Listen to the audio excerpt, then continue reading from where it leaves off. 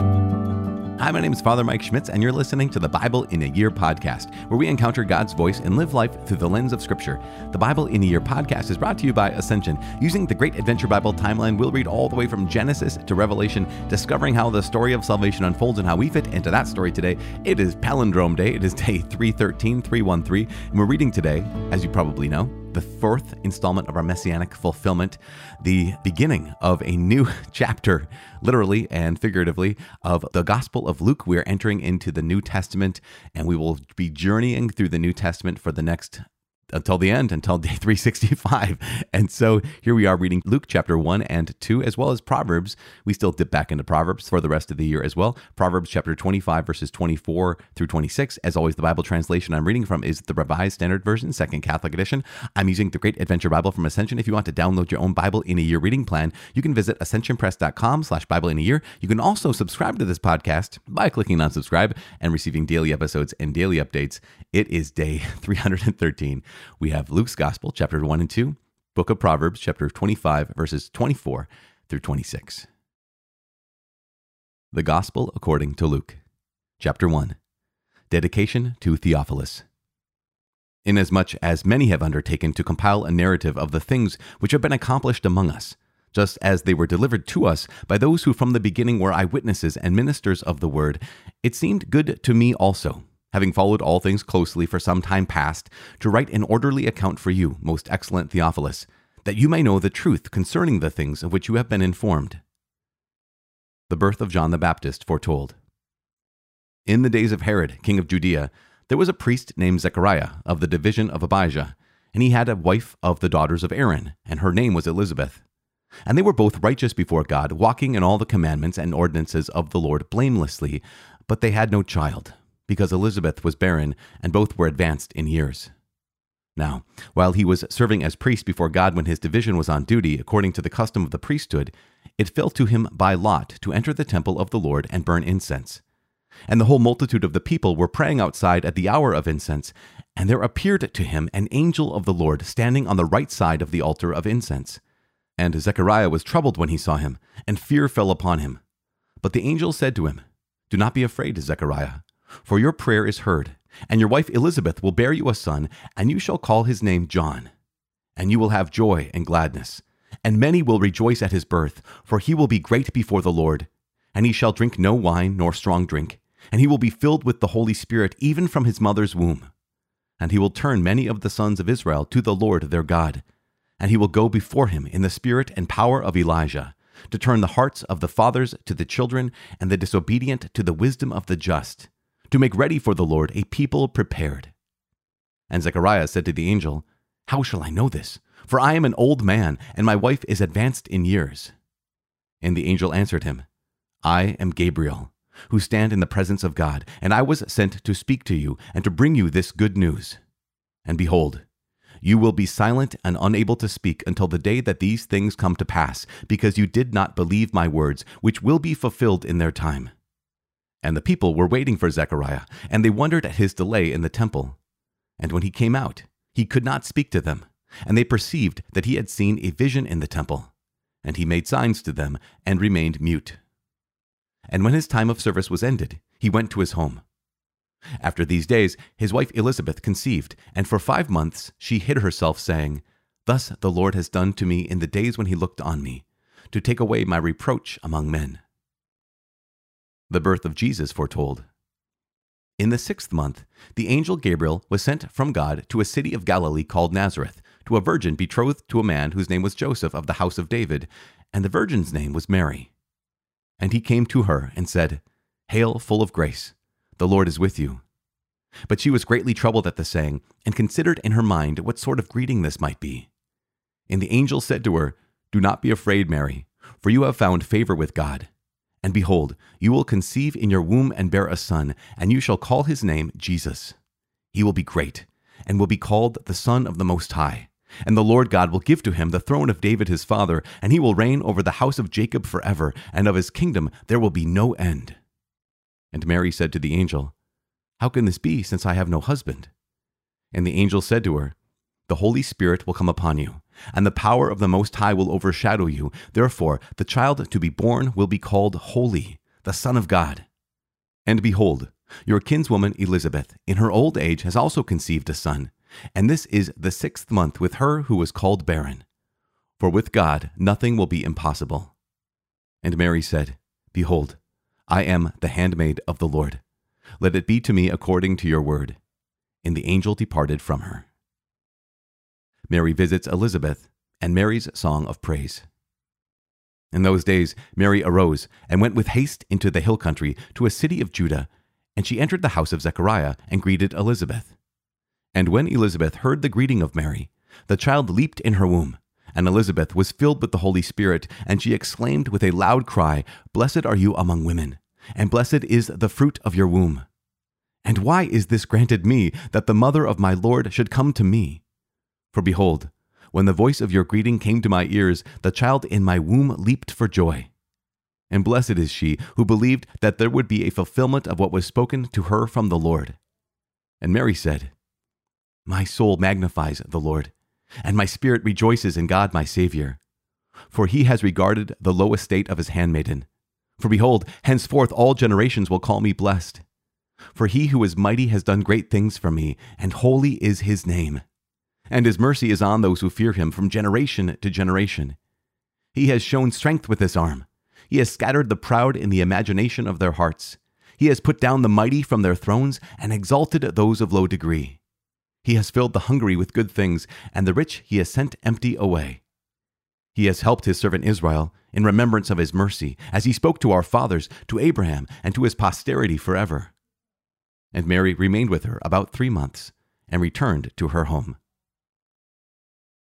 The birth of John the Baptist. Now the time came for Elizabeth to be delivered, and she gave birth to a son. And her neighbors and kinsfolk heard that the Lord had shown great mercy to her, and they rejoiced with her. And on the 8th day they came to circumcise the child. And they would have named him Zechariah after his father, but his mother said, Not so. He shall be called John.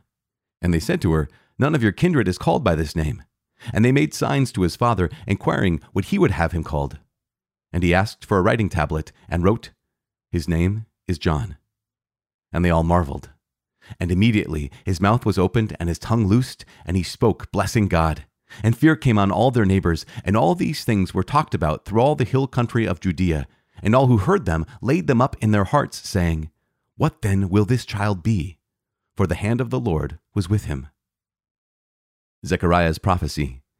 And his father Zechariah was filled with the Holy Spirit, and prophesied, saying, Blessed be the Lord God of Israel, for he has visited and redeemed his people, and has raised up a horn of salvation for us in the house of his servant David, as he spoke by the mouth of his holy prophets from of old, that we should be saved from our enemies, and from the hand of all who hate us, to perform the mercy promised to our fathers, and to remember his holy covenant, the oath which he swore to our father Abraham, to grant us that we, being delivered from the hand of our enemies, might serve him without fear, in holiness and righteousness before him all the days of our life. And you, child, will be called the prophet of the Most High, for you will go before the Lord to prepare his ways, to give knowledge of salvation to his people in the forgiveness of their sins, through the tender mercy of our God, when the day shall dawn upon us from on high, to give light to those who sit in darkness and in the shadow of death, to guide our feet into the way of peace. And the child grew, and became strong in spirit, and he was in the wilderness till the day of his manifestation to Israel. Chapter 2. The birth of Jesus. In those days, a decree went out from Caesar Augustus that all the world should be enrolled. This was the first enrollment, when Quirinius was governor of Syria. And all went to be enrolled, each to his own city. And Joseph also went up from Galilee, from the city of Nazareth, to Judea, to the city of David, which is called Bethlehem, because he was of the house and lineage of David, to be enrolled with Mary his betrothed, who was with child. And while they were there, the time came for her to be delivered. And she gave birth to her firstborn son, and wrapped him in swaddling cloths, and laid him in a manger, because there was no place for them in the inn. The shepherds and the angels. And in that region there were shepherds out in the field, keeping watch over their flock by night. And an angel of the Lord appeared to them, and the glory of the Lord shone around them, and they were filled with fear.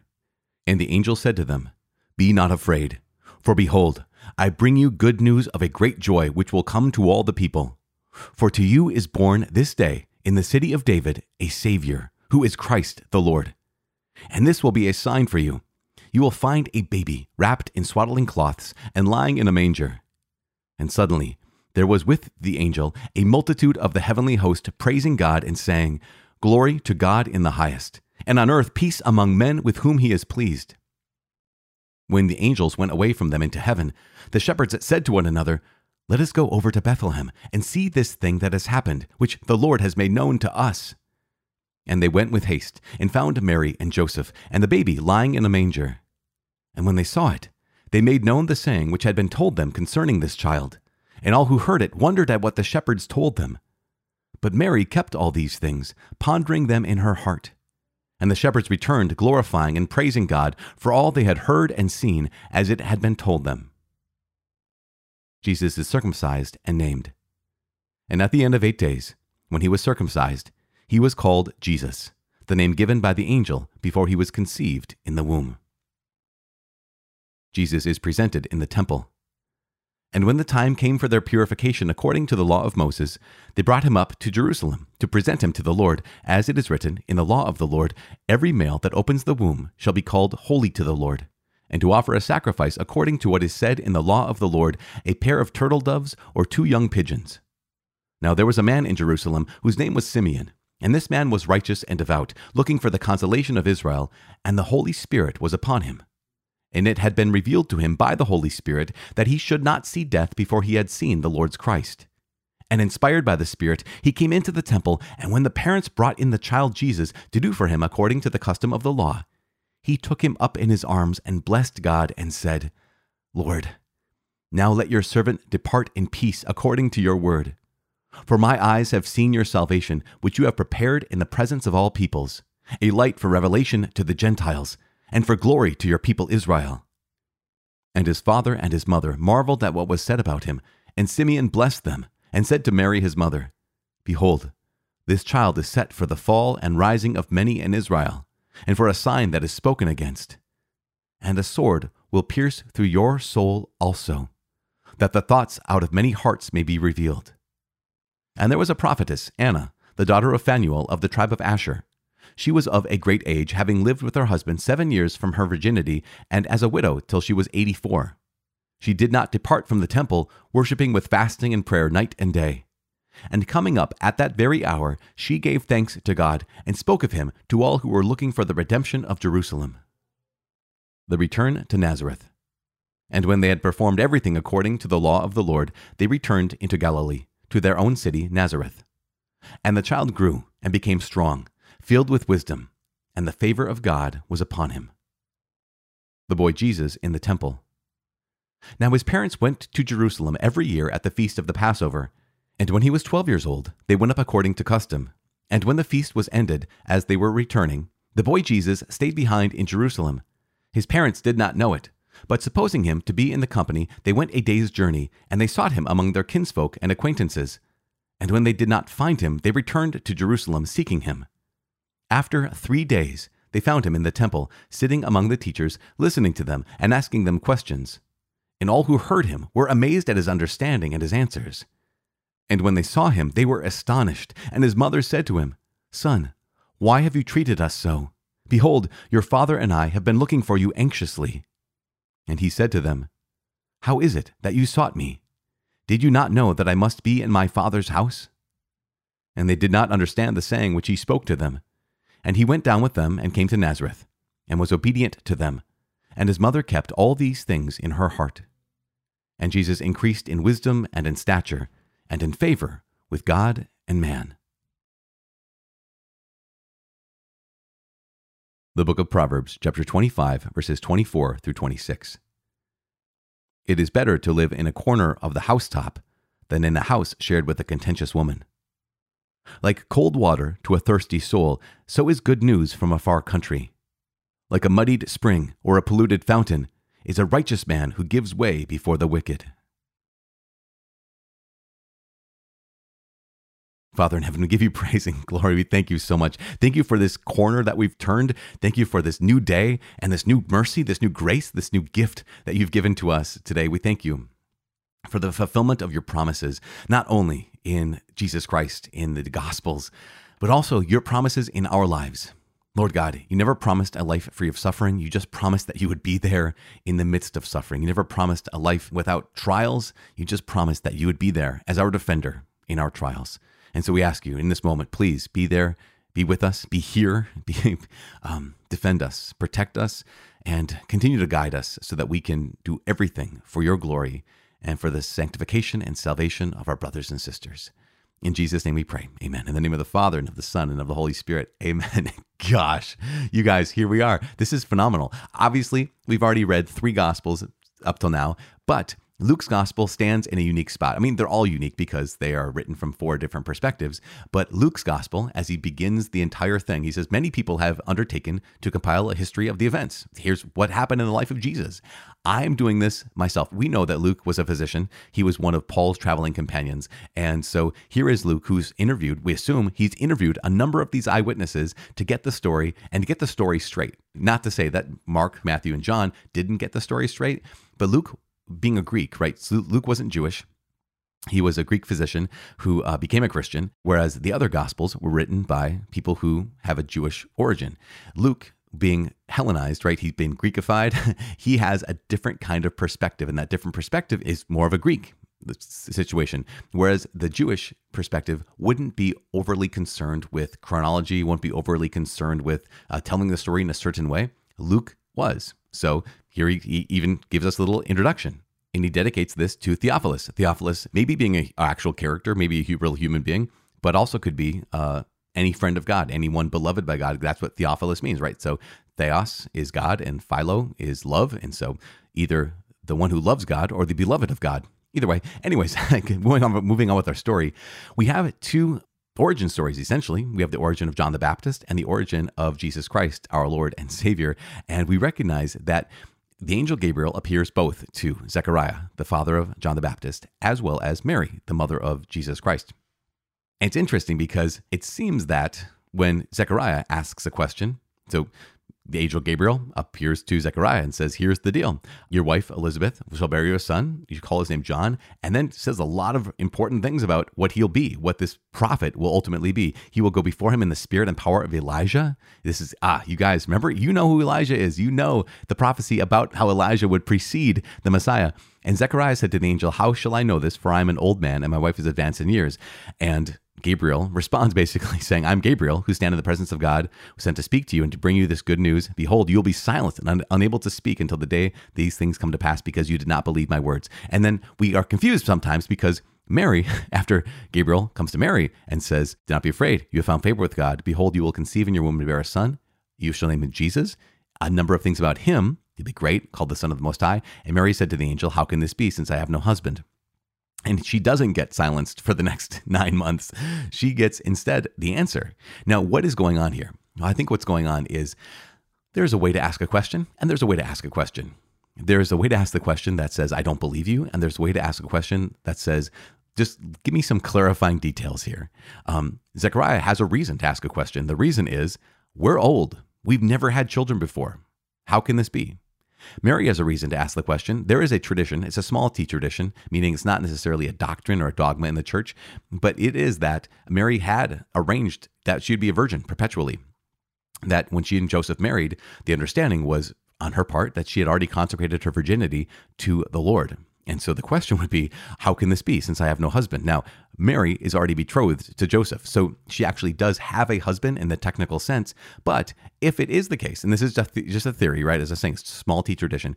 If it is the case that Mary and Joseph were never intending to consummate their relationship, then that would make sense for the question, right?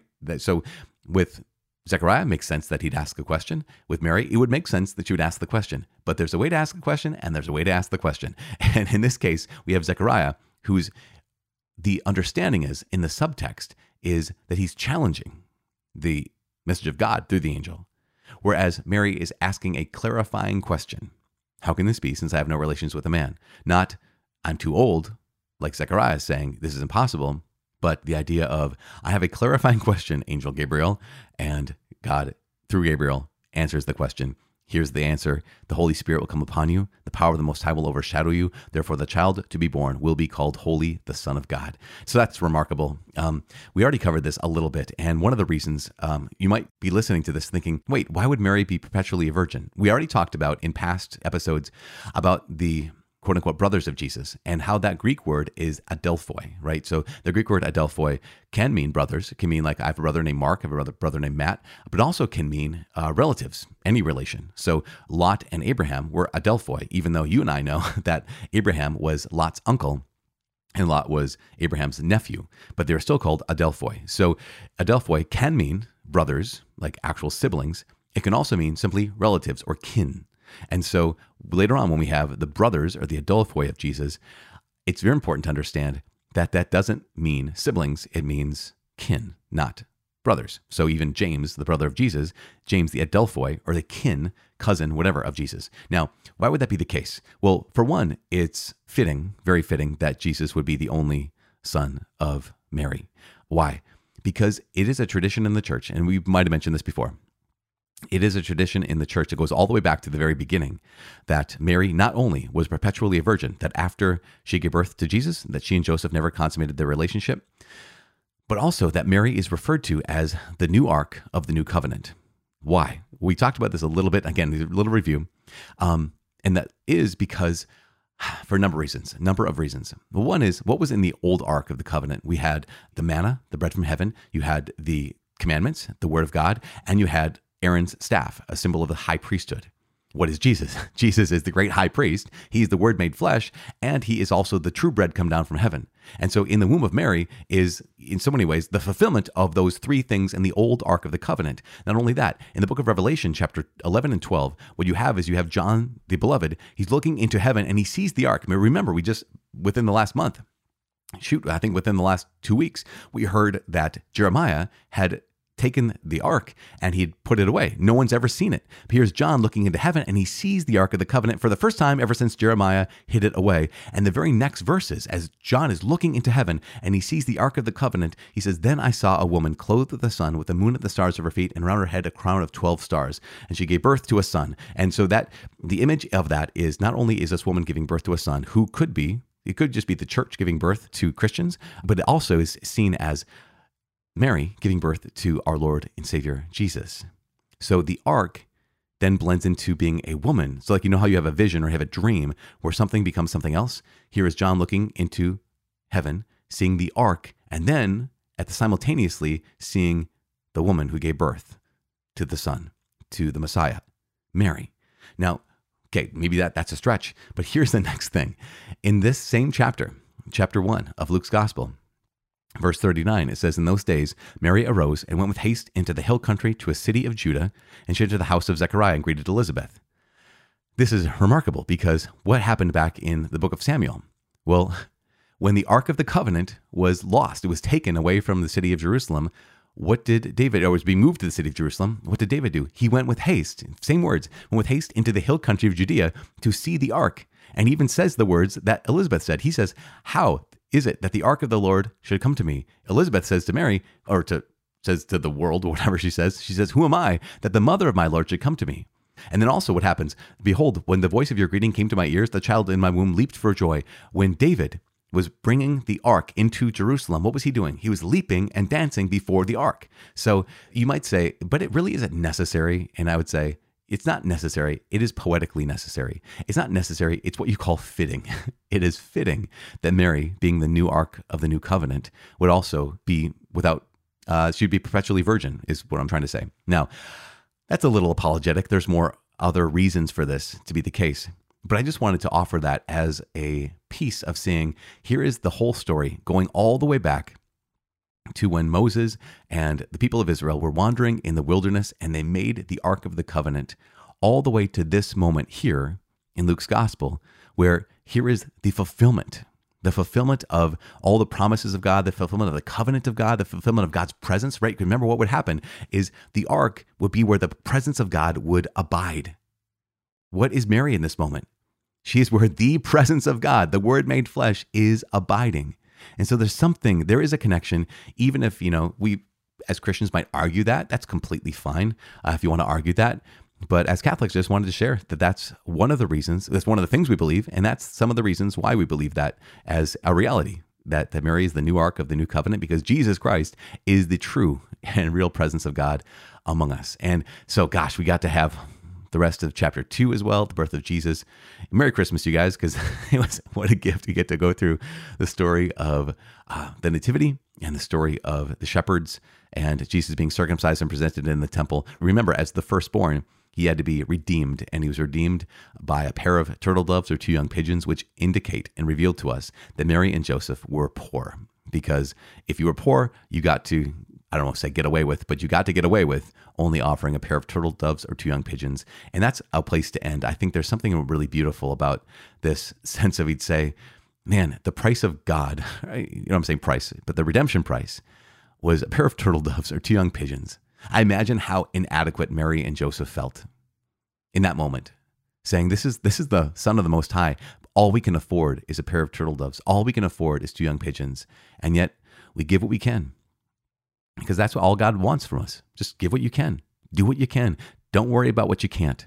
Don't give what you can't. Don't do what you can't. Just give what you can and do what you can. That's all he needs. That's all he wants. That's all he's asking.